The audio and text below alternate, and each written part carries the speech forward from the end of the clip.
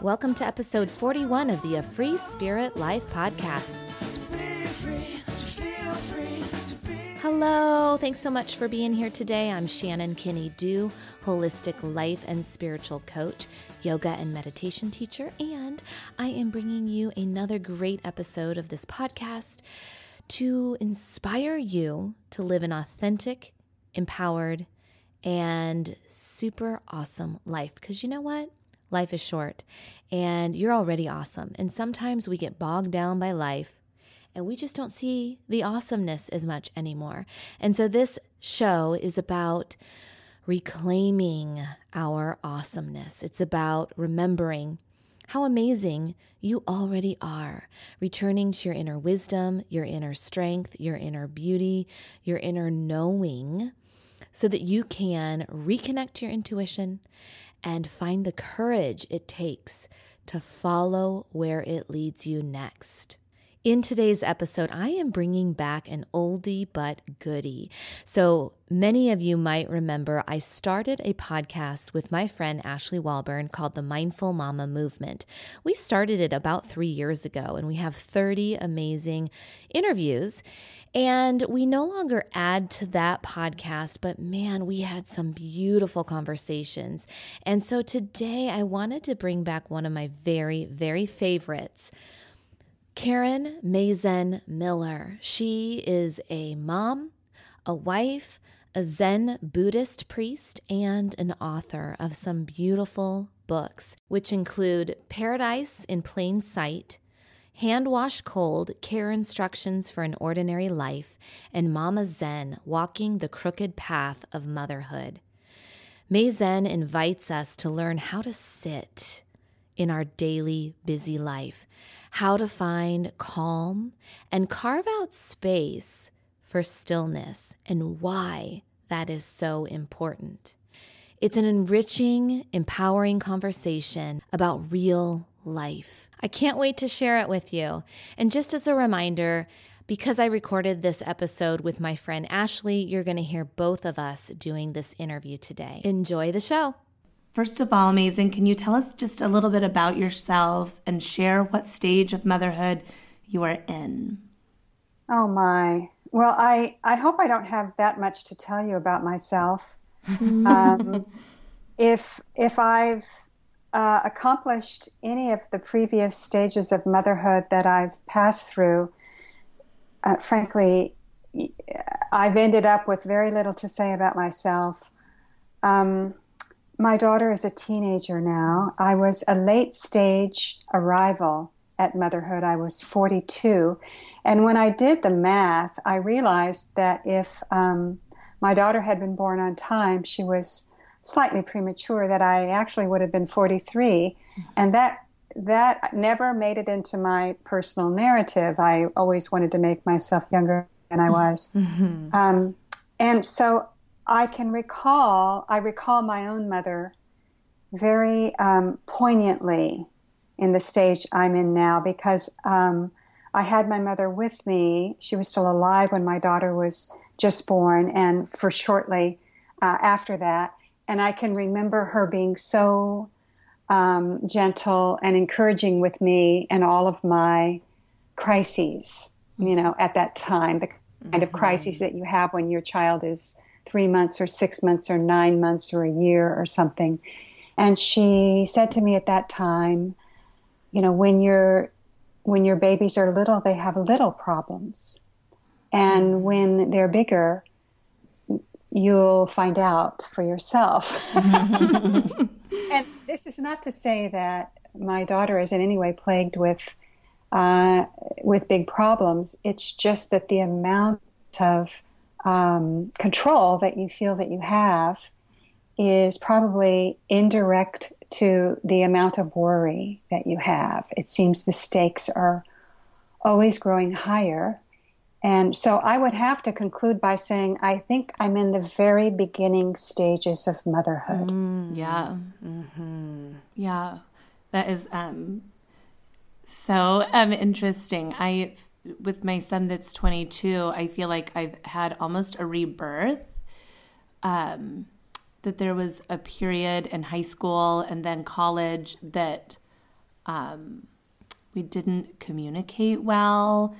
My girlfriend said he was like dirtying the nest. But since he, like about age 21, I feel like I'm mothering again, like all over, just like he's an infant almost. Oh, yeah. I can understand that. For myself, I always have to reflect on what I do and what I say and what I think, because I have found I don't think that my daughter is acutely more intuitive than any other perfect child is, and they're all perfect. But I find now that she can signal to me that even the way I think, even the things that I don't say, she really feels that impact.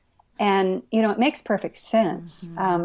We live in an energetic field, just a field of energy. And my worry, my doubt, my second guessing, my concern, what I think of as my engagement or involvement in her life is actually always kind of confining for her. And it creates pressure. So I am really always turning back in on myself and starting over and trying to, just use my practice. Yeah. I'm trying to practice. And, that's presumably what you're doing with this program that you have. I'm just trying to be mindful. Yeah, that's really wonderful. Thank you for that. I know in your second book, Hand Wash Cold, that you shared a little bit what it was like becoming a mother for the first time. Can you share with us briefly just what that transition was like for you? Well, I wouldn't even call it a transition. I mean, it was really more or less a catastrophe. I was wondering where she was going. Yes, we can relate. Yeah. Yes. I think in my case, like I've said, because I was older, and I felt that I had kind of accomplished certain things in my life, and all of us do. What we do is we get comfortable with our lives, and we choose things to put in it that either we like or we want or we think we'd be good at, or in any event, I'd had a lot of control. And I mistook that control for peace of mind. Yeah, right. In other words, I just had everything my way all the time. I didn't think that motherhood would be anything at all difficult or beyond my ability, because, I really felt like I was ready and eager. And in truth, it's really not that hard, except that I had this, my whole adult life, I had worked at things in order to be good at them, or in order to be successful at them, or, in order to achieve certain things. And, the nature of early motherhood, and certainly all of motherhood, is that achievement really should be, off the table entirely. So I felt pretty afraid, afraid. But I was, in a way, another way to look at it is that, your life brings to you exactly what you don't want, because you need it. You need to be able to learn and grow. And so, my daughter, as many mothers realize, as many parents realize, their children are their teachers. I really reflect, it was a whole new life for me. It was just a total reset, and really helped to keep me young. I had an interesting week, and it's very related to what you're talking about, this, when things are going peaceful, you think you have that control, then, life is great. And we tend to label it like that. And I've noticed just the other day, it was just one of those kind of days where, everything just hit you at once. The car broke down. Our cat went missing. We had to stuff 5 kids, or a family of 5 into a small hatchback and struggling with the car seats and all of that. And, I could just feel that irritability just like starting to pull me into that vortex. And it took me a full day to really kind of reflect on what I was feeling. It's in succession with I'm leading a group of women right now. We're clearing clutter to create space in our life. And, we're focusing more on the physical clutter right now, which we talk about the mental and emotional clutter and how that's all related. But it was so interesting because the physical clutter for me right now is like, it's not a problem. I can get this. I'm really not attached to these things. I've been working on it for years. I really love getting rid of this physical stuff. But what I noticed is my ego was kicking and screaming like nothing was going my way. And that irritability was controlling me. And so I thought of you, Maezen, just what can you say to those of us who can't seem to let go of the fact that our life, as we know it in this moment, is not going as we planned. It's not going as we want, and we're resisting, and we're fighting, and we're struggling with that. And where can we find that space and that ease to learn to let go so that we're not always striving for that perfect life, but we're actually just loving and being in that moment, the mess, the clutter, and all?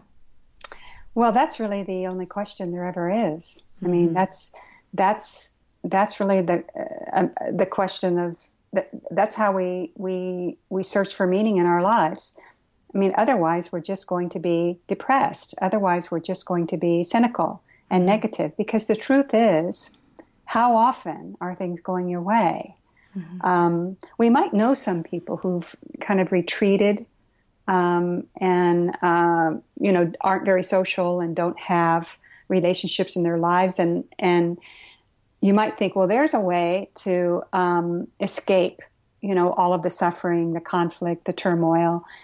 But then you find that those people are probably even more depressed than anybody else. So the answer has to be in relationship. The answer has to be in real life, that we have to do that. And what you've just described is the first step. The first step is that you have to say, oh, look at what I'm doing. Look at how I'm feeling. And instead of lashing out or looking solely to the external, well, I'm feeling this way because of how you're acting. I'm feeling this way because the car seats won't go in. I'm feeling this way because the cat ran away. I mean, you have to stop thinking in the, directing all of your blame externally. In fact, if you don't look for external causes, all external causes are blame. Just don't look for the external causes, and understand that all of your power lies in that moment of response and reaction. That's where all of your power and that's where your responsibility lies. Now, I can't tell anybody anything that is going to, turn on a switch or a trigger that will make it easy to be at ease. The truth is, it's very hard to be at ease. It's very hard to be at ease. In my case, I can say some words about it, but the words would be meaningless and, completely ineffective if I hadn't sat in a meditation retreat or in a meditation practice for 25 years. Because that's what you do in meditation. What you do in meditation is you bring all of your trouble, all of your anxiety, all of your anger, and you put it in a chair or you put it on a cushion. You sit down with it. And because it's yours. What are you going to do? Wring the cat's neck when it comes home? How many times are you going to scream at the kids? Or how many times? It's not even possible to have a different argument with your husband, your spouse, your partner. All your arguments are the same. So you have to have that realize how your reaction to events creates this difficulty for yourself, your response to events. But I'll tell you, like I say, and like I try to profess all the time, I don't have quick fixes. I've intimated, that I have realized just how much now and how vast my worry is about my daughter as she inches closer to adulthood, and the decisions that she's going to make over the next couple of years. But I was talking to my own teacher. This is why you need a teacher. This is why you need to have like-minded people in your life. And I told him that my daughter was really experiencing some high anxiety, which she, hasn't actually had in some time. Now she's a junior in high school, and all the counselors will tell you that that's really a very anxious time, and there's a lot of pressure on her, in the junior year. And my teacher smiled. He's 81 years old. Okay. And he looks at me and he says, well, that'll all disappear as soon as she leaves home. And I looked at him wide-eyed, and he said, you've got to see this, Maezen. You have got to see what your expectations are for her, and how you filter everything through your own expectations, and then how you judge. She feels that.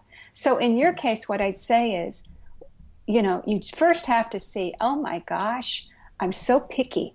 I'm so, temperamental. I'm so fragile. I'm going to fall apart, right now. And then look to your children, because the truth is they'll always have something to say that will snap you back into the present moment. My daughter has always been great about that. When I get very, very upset, or, she knows immediately, and she'll say something like, Mom, would you like to take a nap? Or, Mom, don't worry, it's not always going to be easy. Or, Mom, why don't you just be the mom? Something that is so grounding in that moment, that then it just becomes a matter of following instructions. Just follow, go ahead, fall apart. Someone in that, right in front of you, someone or something is going to bring you back into focus. Yes. Well, it also makes me, I think about the community and the moms who are listening right now. And, there's so many decisions that we have to make, or we feel we have to make as moms. And I think a lot of the worry at night and that anxiety that mothers feel is, are we making the right ones? And what I hear you saying is it's that same practice of kind of seeing your children as your teachers. It's also a practice in learning to trust. Absolutely. And so what would you say to the moms who are struggling with that right now and thinking, I've got to make this decision, I've got to make that decision, and what if, that worry that's taking over, how do we settle and not only learn how to trust ourselves as mothers, but how to trust our children? Yeah. Well, again, the only answer that I ever have for anybody is get really still and quiet and sit down, And the reason why I say that is with your eyes open, and we meditate with our eyes open. The reason why is that life always comes to us in the same way. It comes by itself, and answers appear by themselves, and circumstances, unfold by themselves. And when we're not alert and aware of how things really are and where we really are, we go up into our heads where we worry. We're never worried about the moment right now. We're worried about the one next Tuesday, or the one next year. And we create this, really, it's a monstrosity. And then we carry it around on our shoulders. And it's full of all of these unforeseen ramifications of the mistakes that we've made. And that's just a recipe for a mental health disorder. I mean, that's just a recipe for fear and loathing and anger. That's just a recipe for all the things that are toxic that you you really don't want to share. We hear so much talk about living in the moment. Mm-hmm. So I'm really going to bring it back to this. We really have to be so clear where that moment is. It's always right where you are. Mm-hmm. And although in our mind, we think that it's so much is happening at once, but actually not that much is happening at once. Mm-hmm. If we slow down our thinking, then we will see more clearly how there's a flow to things. And the things that we might be hyperventilating about right now, we can probably give them a little bit more time, and maybe some more information will appear. And especially these decisions that frankly have to do with our children's lives. I think that we're so smart and we have so much information, but we have all made, and certainly I have, a critical error in placing ourselves at the center of our children's lives instead of our children at the center of their lives. You see? Mm-hmm. I mean, I don't know. I can't tell you how many times my daughter would look at me and say, "Mom, I'm not you. I'm not like you. I don't."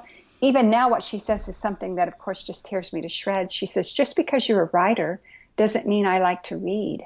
Ooh.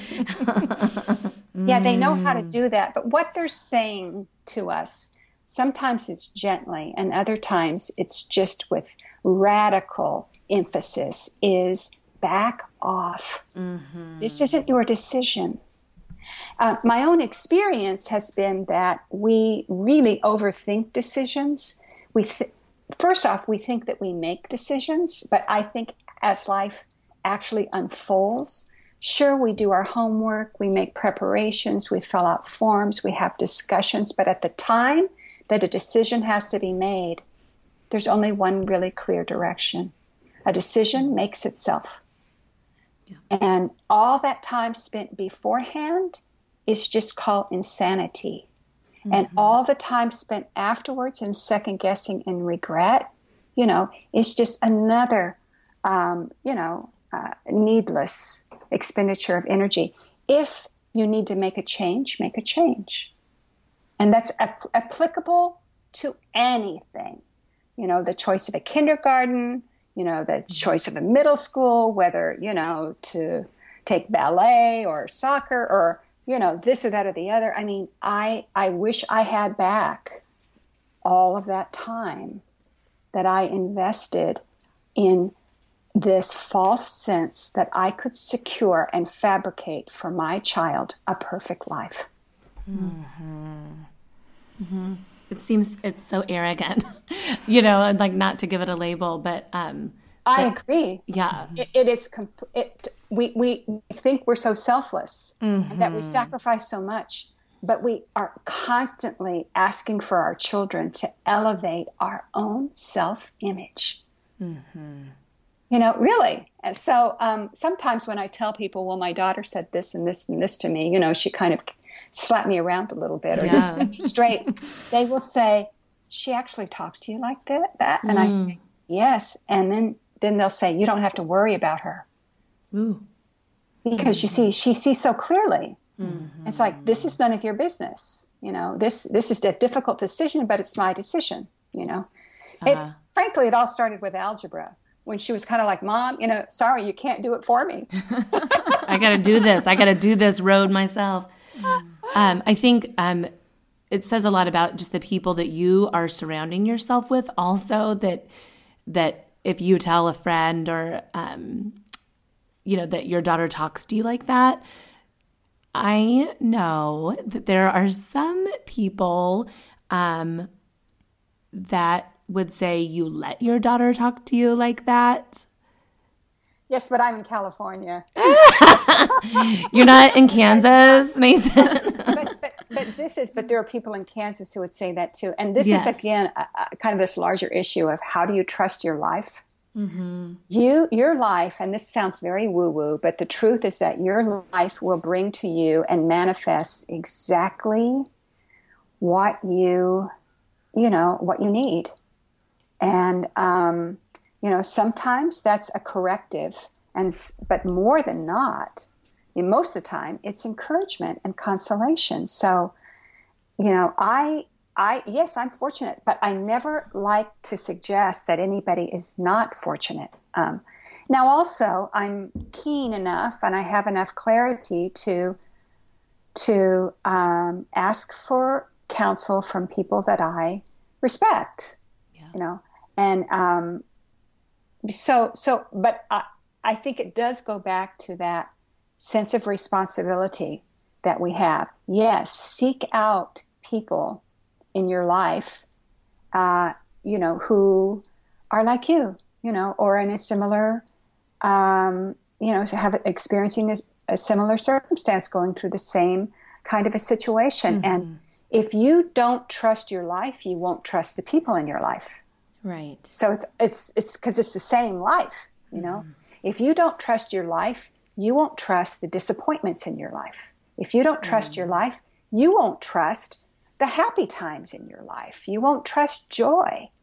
You won't. Ultimately, it comes down to this. You won't trust not knowing. Yes. We don't know. And so because we can't trust what we don't know, we build we're straitjacketed by fear. And fear begets fear. And we share and spread that. And so we have, we live in a very anxious, world. Well, it shows why community, finding that like-minded community is so invaluable, because I know so many moms, feel isolated or feel alone. And when we can all connect together in this way to see that there are other people that are thinking in a different way, there's liberation in that. You are absolutely right. I think community is everything. Mm-hmm. And in a way, it's both easier and harder to do. One is we have technology, which they've co-opted the term community, and mm-hmm. connection. But we feel more alienated, because we've retreated into our technology and our machines. I really think that personal connection and face-to-face connection, frankly, we see it in parenthood. I mean, children can't be parented by remote. Mm-hmm. They can't. No life form can exist outside of community. There is nothing outside of community. So we can't have an imitation flower that, we can program to grow toward the light. It has to actually live in the light of the sun. A plant mm-hmm. does. We see it in our pets. We see it in everything. And yet we're so smart. We want to talk ourselves out of having face-to-face friendships and, and real connection. I am always going to come down on the side of real, live, human touch and sight and speech and hearing, real live life. Mm-hmm. Well, it's that energy field you're talking about. I love what you said at the beginning. I think of that, but sometimes, if you're in a bad mood or you're thinking something internally, you forget that your kids can just feed off that energy just as we feed off theirs. And so it's the same thing with the community aspect, I'm sure, when you're in the energy field of those people.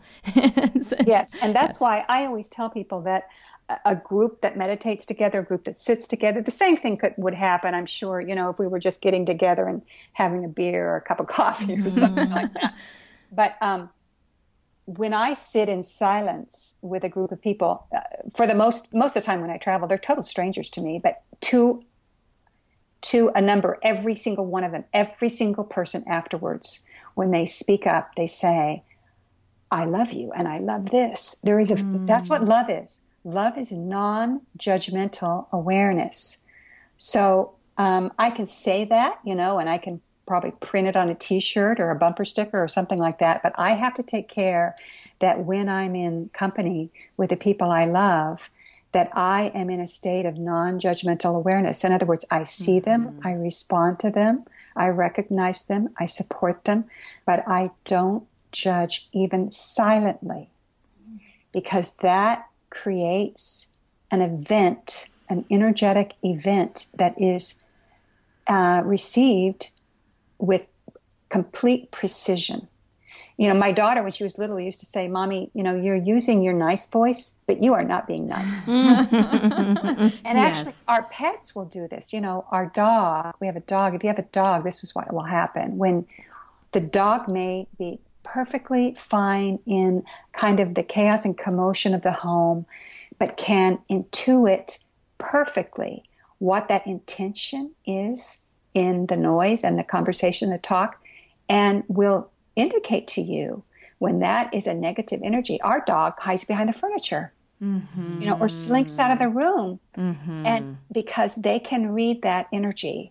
The words are irrelevant. They read the energy. So we are beings. We're a little bit more confused and deluded than our dogs or our fish or our turtles, you know, who can really live with, you know, flawless instinct. But that's what we create in our homes.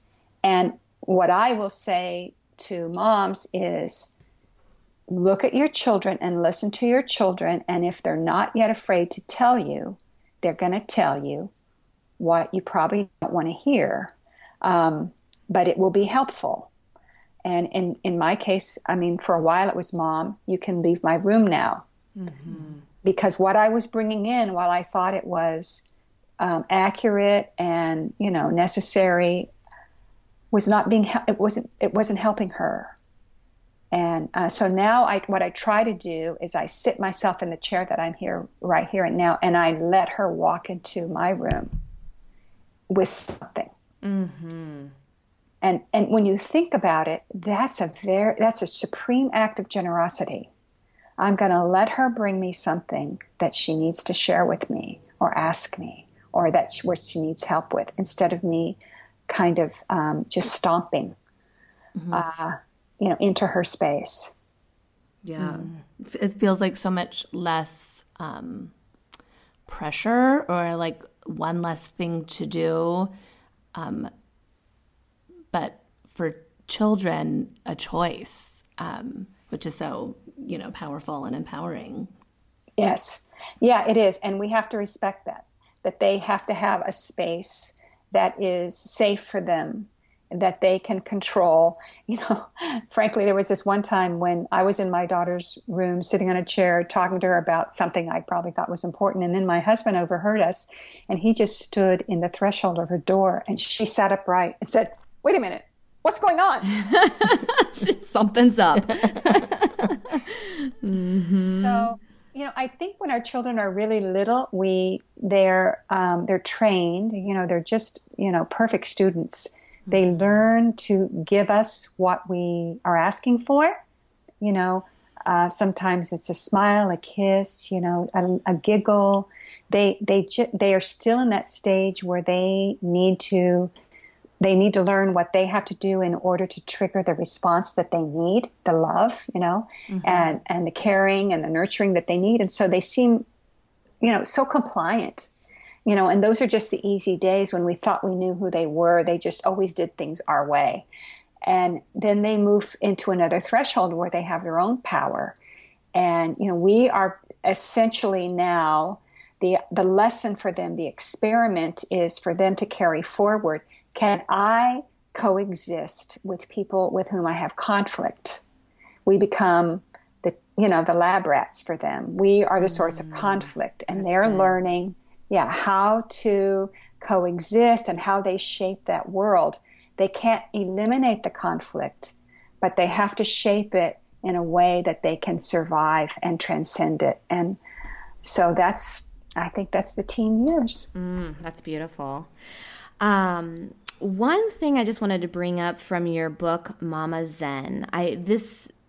We loved this quote. I just wanted to read this. It says, "Fatigue is a gift."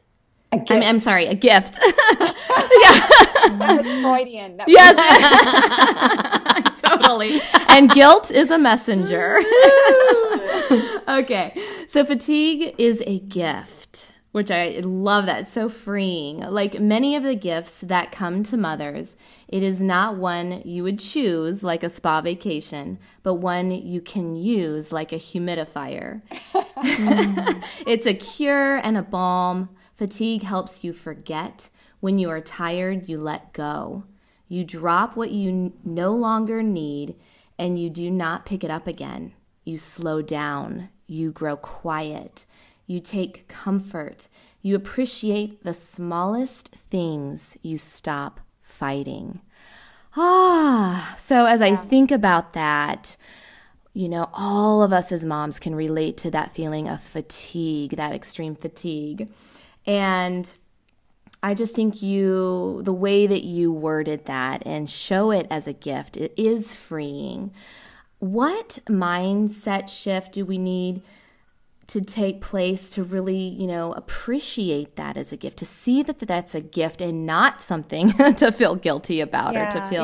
Well, when we feel guilty or we feel any kind of resistance, whether it's guilt, you know, or anger or whatever, you know, essentially it's a loaded weapon, you know. So am I going to, you know, set the gun down, or am I, you know, you just have to set it down, because otherwise, you know, you're going to, you know, create a disaster there, you know. So I think part of what we do maybe as women, you know, we just take these feelings like the feeling of fatigue or exhaustion, and we just, it immediately morphs into resentment. You know, we tell ourselves, just imagine this. We're always telling ourselves what we can't do. I can't stop, you know, I can't quit, I can't lie down, you know, I can't get away, there's no, you know, I never can get any help, you know, that kind of thing. So those are the messages that we're always reinforcing for ourselves, I think, you know, precisely the kinds of things that we would never want to tell someone we loved, you know, but we're telling ourselves that. The basic premise here is that everything that comes to you, it doesn't come, you know, it comes freely, and it's a gift. I mean, everything that comes to you is a gift. Is it a gift you want? Most of the time, no. I mean, you know, it's not what you want. The whole struggle in life is that we get what we don't want. You know, then what do we do? Right. So, but fatigue in particular, exhaustion, I have found that I had a problem saying two things. I have a problem saying that I'm angry, so I get angrier. And I have a problem saying that I'm tired. Yes. So I get more tired. Yes. And so maybe the first thing to do is to be non-judgmental. You know, you don't have to create a drama or a story out of it. But I find it's really helpful to tell people in my life that I'm angry. And I say it just like that. I'm angry right now. I'm actually talking to myself, I'm angry right now. Because if I don't admit to myself that I'm angry, I'm going to resist it, and I'm going to fight it, and I'm going to explode, and I'll create an even bigger problem. And if I don't admit to myself that I'm tired, I'll still be tired, but on top of that, I'm going to layer, you know, guilt, anger, resentment, and then everybody will just be minding their own business, and mom's head will explode. Yes. You know, my head will explode because there are dirty dishes. You know, my head will explode because, you know, I'm behind schedule on something. The head, you know, because my head will explode because nobody else picked up the dog poop. I mean, you know, no matter what it is. It's taken me a long time. Now I'm actually much older in years now, because, you know, I started at 43, so I have a 17-year-old. So this year I turned 60. And you know what I find that I do? I go to bed. It's like, okay, I'm just going to clock out here. Yes. And I also, you know, I'm in my life as a serious Zen student and a teacher and a meditator, I go on retreat. Yes. So I leave the house. That's really helpful. But if you can just think that everything that comes to you, and now most of the stuff that happens, I mean, there's no bouquets, you know, there's no Publishers Clearinghouse, there's no big lottery win. I mean, there's no New York Times bestseller, there's no crown and scepter. So most of the time, what you see coming at you is something that you didn't want, or you didn't want it right now. Yes. But it is a gift. Yes. Because you didn't ask for it. Right. It's a surprise. It shows up. Yes. And now what are you going to do? I'll tell you, all of Buddhism and all of Zen Buddhism is exactly that. Here you are in the middle of your life, and something happens that you didn't plan for, or didn't ask for, or don't want, think you can't handle. But what else are you going to do? Mm-hmm. That's it. Yes. And I mean, it doesn't have to be, the cancer diagnosis, although trust me, that may well happen, and it doesn't have to be this or that or the other. I mean, it may just be that, you're out of carrots. Yes. Oh, and you're in the middle of cooking the casserole. I don't care what it is. The dog gets sick, you got a mosquito bite. I mean, it can be so insignificant. Mm-hmm. So your life is a continuous practice of actually facing reality. Well, I love that. I was at a yoga retreat recently, and she talked about one of the teachers. I do yoga all the time, and we were doing sun salutation. But the phrase that she said was, "One cycle ends and the next one begins." And it just cracked me up, because the word cycle, where I'm at in my life, is like, I just thought of the laundry and doing, another load of laundry.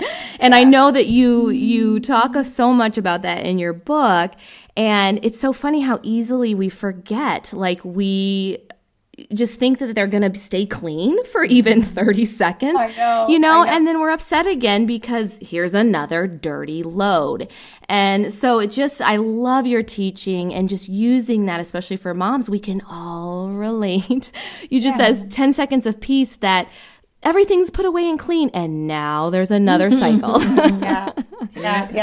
As though life is anything but laundry. I mean, right. Show me somebody who doesn't have laundry, and I'll show you somebody who, frankly, doesn't have much of a life. And all I always, when people would ask me about hand wash cold, well, how did you come up with, with all of these lessons, and how is this spiritual? And I'm like, well, I mean, I really thought about it a long, hard time, but what is there to life but breakfast, lunch, and dinner? Mm-hmm. Really? Yes. And what's so interesting is a lot of people, have engineered a life where there's no breakfast, lunch, and dinner. Yes. They have kitchens that they don't cook in. Somebody else does all the laundry. And hey, if that's what you need to do, that's fine too. But that was my gift when I came to the point in my life where there was nobody but me to do the laundry. I had to look at it as a gift, and not only that, a spiritual practice. That my freedom was in that load, doing that load. Yes. I don't know that I'm there on that. Yeah. Maezen, I when my babies were little, that it really was, just like keeping people alive, and for me, yoga was a reset button that I felt like I was literally re-entering my body. Yes. And meditation for me followed that yoga came first for me. And that's really why Shannon and I do what we do, is that so much that yoga and meditation allowed us to feel more like ourselves in all that we do, especially parenting our children, which is, where you really want to be present, but often aren't. For someone that has never meditated, is there any tips that you can share? Well, it started for me with yoga too. Mm-hmm. And I'm now talking about, 1993, mm-hmm. A long, long, long time ago. And that led to meditation for me as well. Yoga and meditation are the same practice. Yoga, the postures, prepare the body and the mind to sit in stillness and silence. It's essentially just the very same practice. It's a cycle, is what it is. I would say, you can get the how-tos anywhere. There's YouTube videos, there's books about how to sit. I think the most important thing, and maybe even before that, is to give yourself 5 minutes a day at the beginning of the day or the end of the day where you don't do anything. You don't do anything. You don't even say you're meditating. 5 minutes a day, maybe before you go to sleep, where you sit in a chair or you sit down on your bedroom floor and you just don't do anything. Set a timer. And if you can't do it for 5 minutes, do it for 4 minutes. Just breathe. Just relax. Just be yourself. Just be with yourself. That's probably the best way. If you really want to meditate, you will. You'll find some place, someone, somehow, sometime. If you don't want to, you won't, no matter what I say.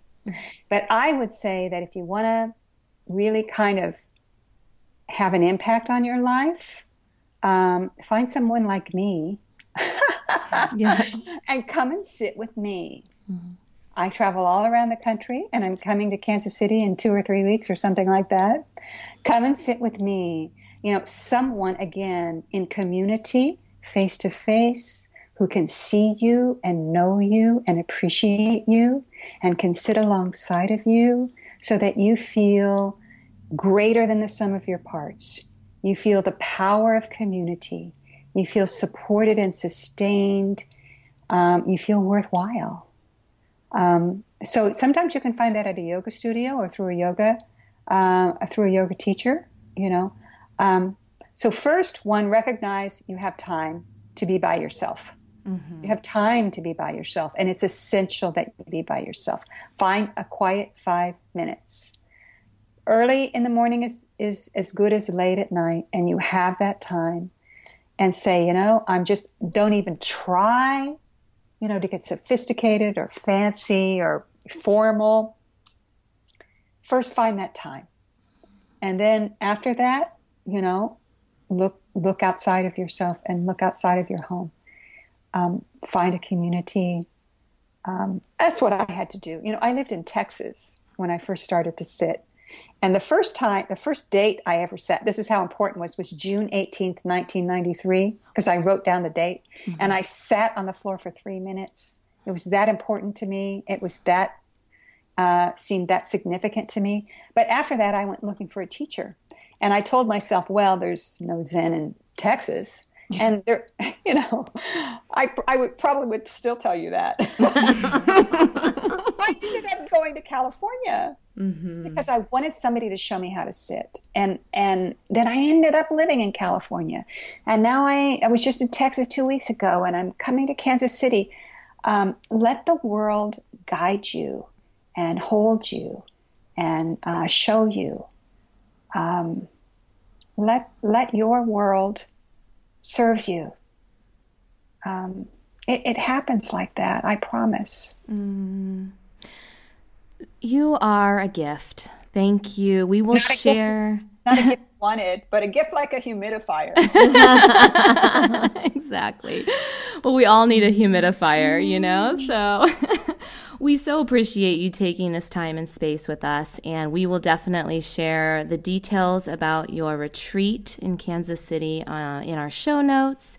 And we just appreciate you for just sharing your wisdom with all of us mamas who are still deep in those piles of laundry. We'll think of you differently and our laundry. Okay, and then I'll share with you these words from my mom that she left for me. And just be yourselves and take good care of your families.